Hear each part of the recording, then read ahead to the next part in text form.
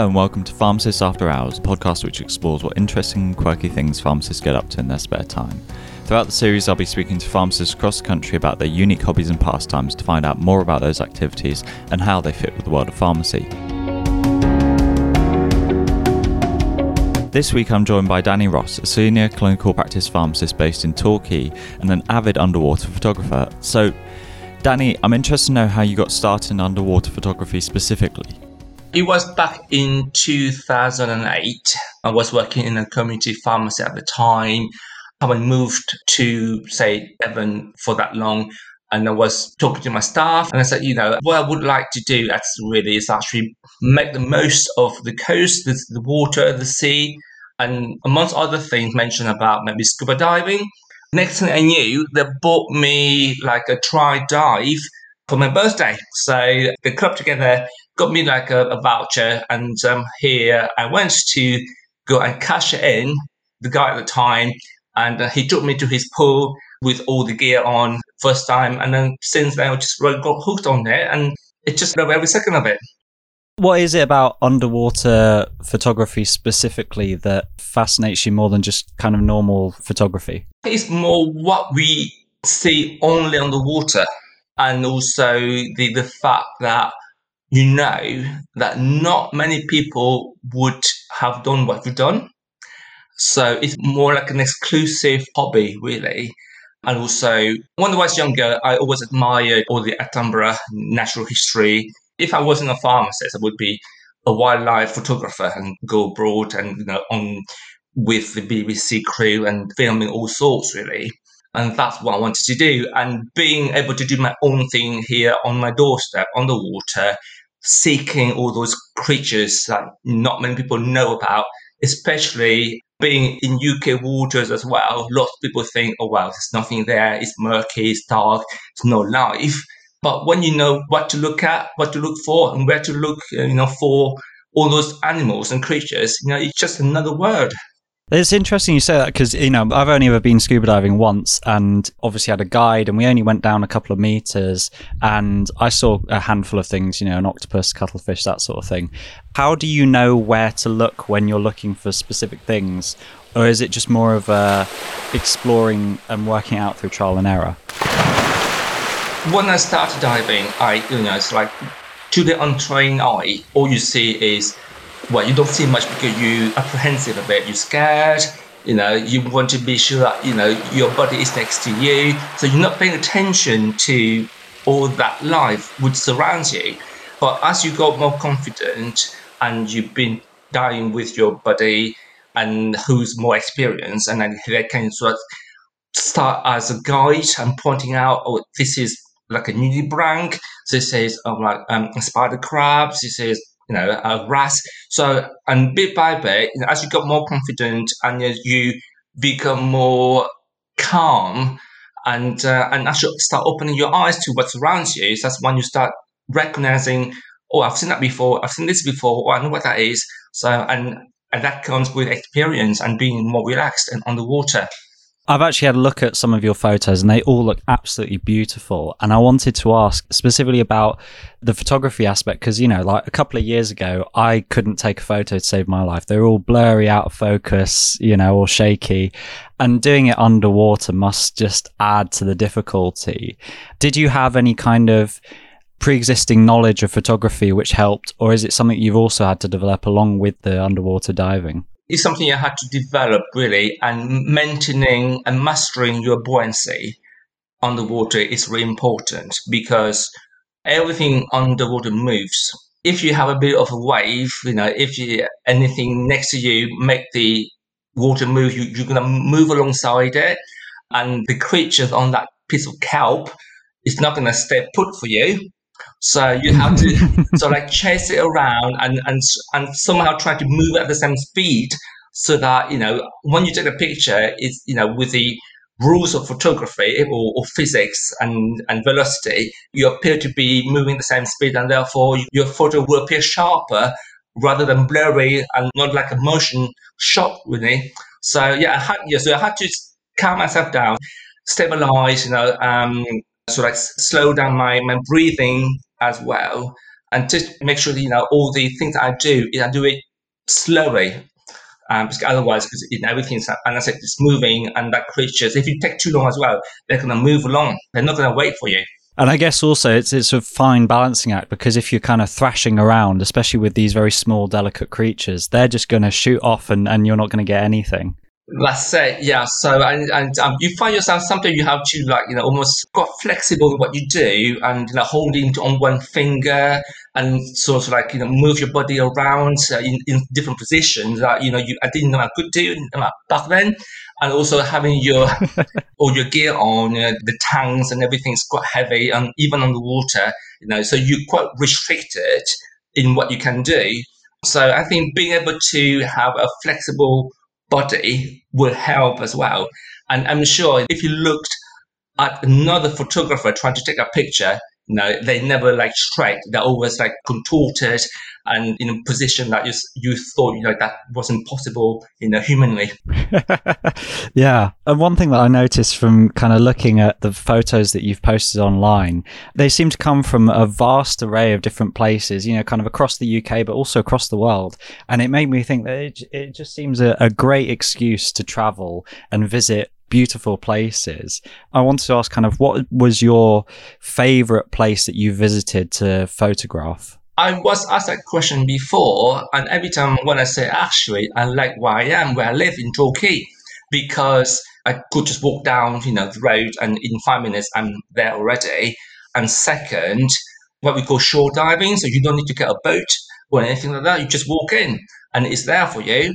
And third, it's a place I know well. I've been, diving here for a long time. I know what to look for, when to look for, because you have season as well. So a few months ago, you would have all the cuttlefish coming in and mate. You can see them changing colors and laying eggs. And I've got to know actually what to find, when to find it, depending on the month of the year. So the places I've been to, so the popular Red Sea, and it's warm. It's like going it's like a bath. The water temperature there is 27 degrees. The visibility is about maybe 30 meters, so you can see a long way. But you go there for the bigger fish, like sharks and all the different colors and reefs. So, but here in the UK, it's more like, well, okay, the visa is not as good, but it's enough when the creatures you're looking for are tiny, maybe 1 inch maximum, 1 centimeter, 2 centimeters. I'm talking about the nudibranchs, which is like a sea slugs, but they're so colorful. And also, after we have got a variety of animals that come here. And where I dive in Barbican, we get a lot of other divers coming from different parts of the countries just for that dive site. The other thing that you might want to know as well, okay, every so often you get all these spider crabs coming into the bay. And remember that one time when, wherever you look at under the seafloor, it's just the seafloor was moving because all the spider crabs were there. And again, it's a phenomenon that doesn't happen very often, but when it happens, it's just magical. Yeah, wow. I didn't realize. And to my mind, underwater diving was quite a solitary pastime. It's something that when you get to a certain level, you do kind of do on your own quite a bit. But I wondered if you had any kind of funny stories from other divers that you've encountered, or even, you've been diving one day and suddenly there's a foot that's come out of nowhere or something like that. Yeah, we had a few scares, on the water. So you have to be really safety conscious and make sure that, if you get in, you know how to get out. Because if you get caught in a current and that takes you away from your entry point, well, and you're not familiar with the site, that it can be quite dangerous. And one of those occasions happened a few years ago again. So it was the three of us. We were diving from the Torquay pier. So went down the piers. It was a sunny day, blue sky. You could be anywhere in the world. It's really beautiful. Hot weather, calm. So we went down the pier and spent maybe up to an hour taking photography. And then when we came back up, well, things changed a bit. Somehow, it was like waves are crashing over the steps, and the sky was really dark. and you were like bashed about as well. And I thought that wasn't the place I started with. And I got a bit scared, I have to say, because we couldn't make it to the steps. Every time you try to move to the steps with the waves, with the force of the waves, you almost crash against the wall. So I said, right. So I said, and I wish I was holding my camera at the time as well. And I thought, I don't want to break the camera, or I want to set my camera as well as myself, and maybe, during those times, and if you're a diver and a photographer, I think your camera is quite important to you. So maybe too important. And maybe, you should come first. But, at the time, I said, I want to set my camera. So whatever the cost. So I was holding to it. So what I had to do then, try to see how often the waves come in and out and time it right and catch one of the waves so that it brings you onto the steps at the right place and not bash you against the wall. I can laugh about it now, but at the time it was really scary. And having actually managed to do that and get out of it alive, your confidence was really improved, and I can make it. So it was one of those times when it's like the conditions from the beginning and the condition at the end were totally opposite. I guess that's one of the reasons why most people start with a guide and have a bit of help to get used to it. I know I mentioned that you've kind of traveled all over the place to do your photography, and I wondered how the COVID-19 pandemic had affected that. With the COVID-19, so we couldn't go, abroad. We couldn't go back to the Red Sea, or you couldn't go anywhere else really. So I had to. I was lucky, really lucky, to be living in South Devon, in Torbay, with loads of places to dive from. One of the beaches just 5 minutes from down the road. We've got the town next door, Teignmouth, and you can do a boat dive. With a boat dive, you can go deeper and you can explore all the wrecks from the Second World War. Oh, wow! Yeah, so it's up to 20 meters, 30 meters. It's a different type of dive. So as you go down, it's darker, and you see all those big ships that were sunk years ago. And as like everything else in this world, nature takes over. So, it was a piece of metal, but it's beaming with life under there. And we have Plymouth, if you want to go travel a bit further afield, again, you've got the Plymouth Sound with more ships as well. So, we're lucky where we are, as in, we have loads of locations to dive from. Wonderful. And I should also mention at this point that as well as underwater photography, you do a lot of nature photography as well, which I, again, found absolutely spellbinding. Some of the panoramas that you've managed to capture are completely beautiful. And I wanted to ask, the kind of running theme through all of your photography seems to be nature. I wondered, what was it about nature that interested you so much as a subject matter? I like nature because I was fascinated by wildlife and how all the creatures and the plants have adapted themselves to our changing world, really.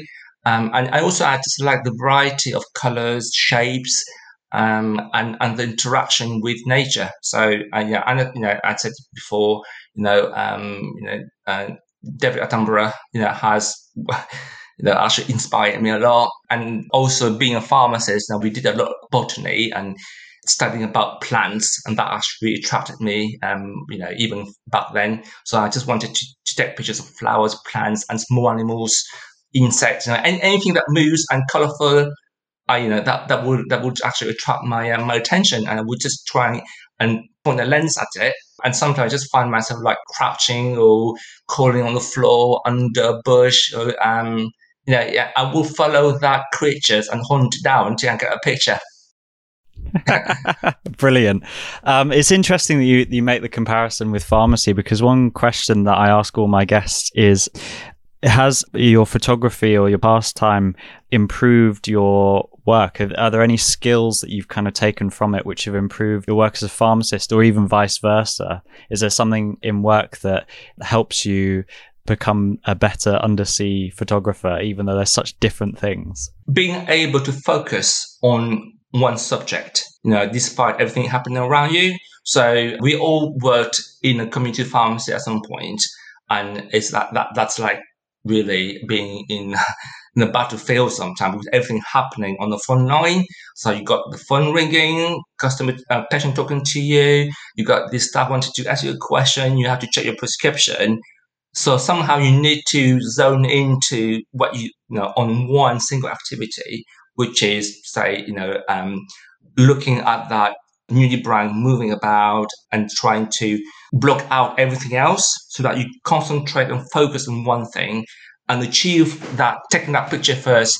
And once you have sort of completed what you set out to do, your activity, then you can move on to the next thing. So I think that has helped me to sort of try and learn and focus on one thing at the time, and not let everything else sort of like overwhelm you too much. So that's when you start making mistakes. And in terms of overwhelming, I mean, it's been an overwhelming year, especially for pharmacists with the pandemic. I wondered how you balance your work and any studies that you do with your pastime. Since I've been working in primary care, my working hours are more social hours.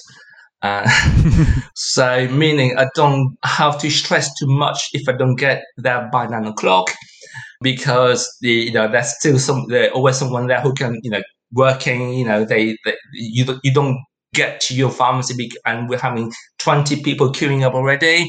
And that will set you in a good mood to start with, because if you go to your workplace and you're 2 minutes late and you have 20 people waiting, you're going to be really in a bad mood for the rest of the day and really stress out. And also, I'm finishing, say, 4:30, 5 o'clock. I haven't got the time to go and get my dive gear on and drive down to the beach and just go and try and relax a bit more, really. Working in primary care has allowed me to do more things. It's just be more relaxed as well and not having to worry about everything else. I wanted to ask, part of this podcast series is about showing interesting, unique, quirky pastimes to other people who might be interested in them. And I wanted to ask, if there was a novice who came to you and they wanted to get involved, how would they get started? Go and see where your dive centers are. Get in touch with them, ask questions, and just say, you can ask for a try dive, so with no obligation at all. So what it's about, they take you to a pool and get you with a breathing, a BCD, which is a buoyancy device control, and the tank on, and you can practice it in a safe environment. Go for it. Even if you're a bit apprehensive and say, I'm not a good swimmer, you don't need to be a good swimmer as such. You're not at the Olympics there. So you've got people around you to keep you safe. You've got something that keeps you afloat. And then it will allow you also to get a better idea of how you cope under pressure in a different environment. And if you can actually overcome that, you come out a better man and stronger man as well. I would say, don't be scared. Just go ahead. Go for it. Wonderful. That preempts my final question, which is another one that I ask everyone, which was, if you had someone who's listened to this podcast, they're like, oh, this sounds fascinating. This sounds right up my alley. I'm an amateur photographer. I really want to get under the water and start photographing things. If someone's kind of on the edge, what would you say to them to convince them to give it a go? Everyone have got their own boundaries. And I would say, open yourself up to new adventures. Because not many people would have done that. And if you can do that, you'll be so proud of yourself. So I would say just go for it and don't look back. Well, what a fantastically motivating sentiment to end on. I want to say a massive thank you to Danny Ross for joining me on the Pharmacist After Hours podcast to talk about underwater photography, and thank you for listening. Next time, I'll be joined by Professor Parastu Donyai, an academic, pharmacist, and very artistic crocheter. In the meantime, if you'd like to hear more, visit the CND website at chemistanddruggist.co.uk.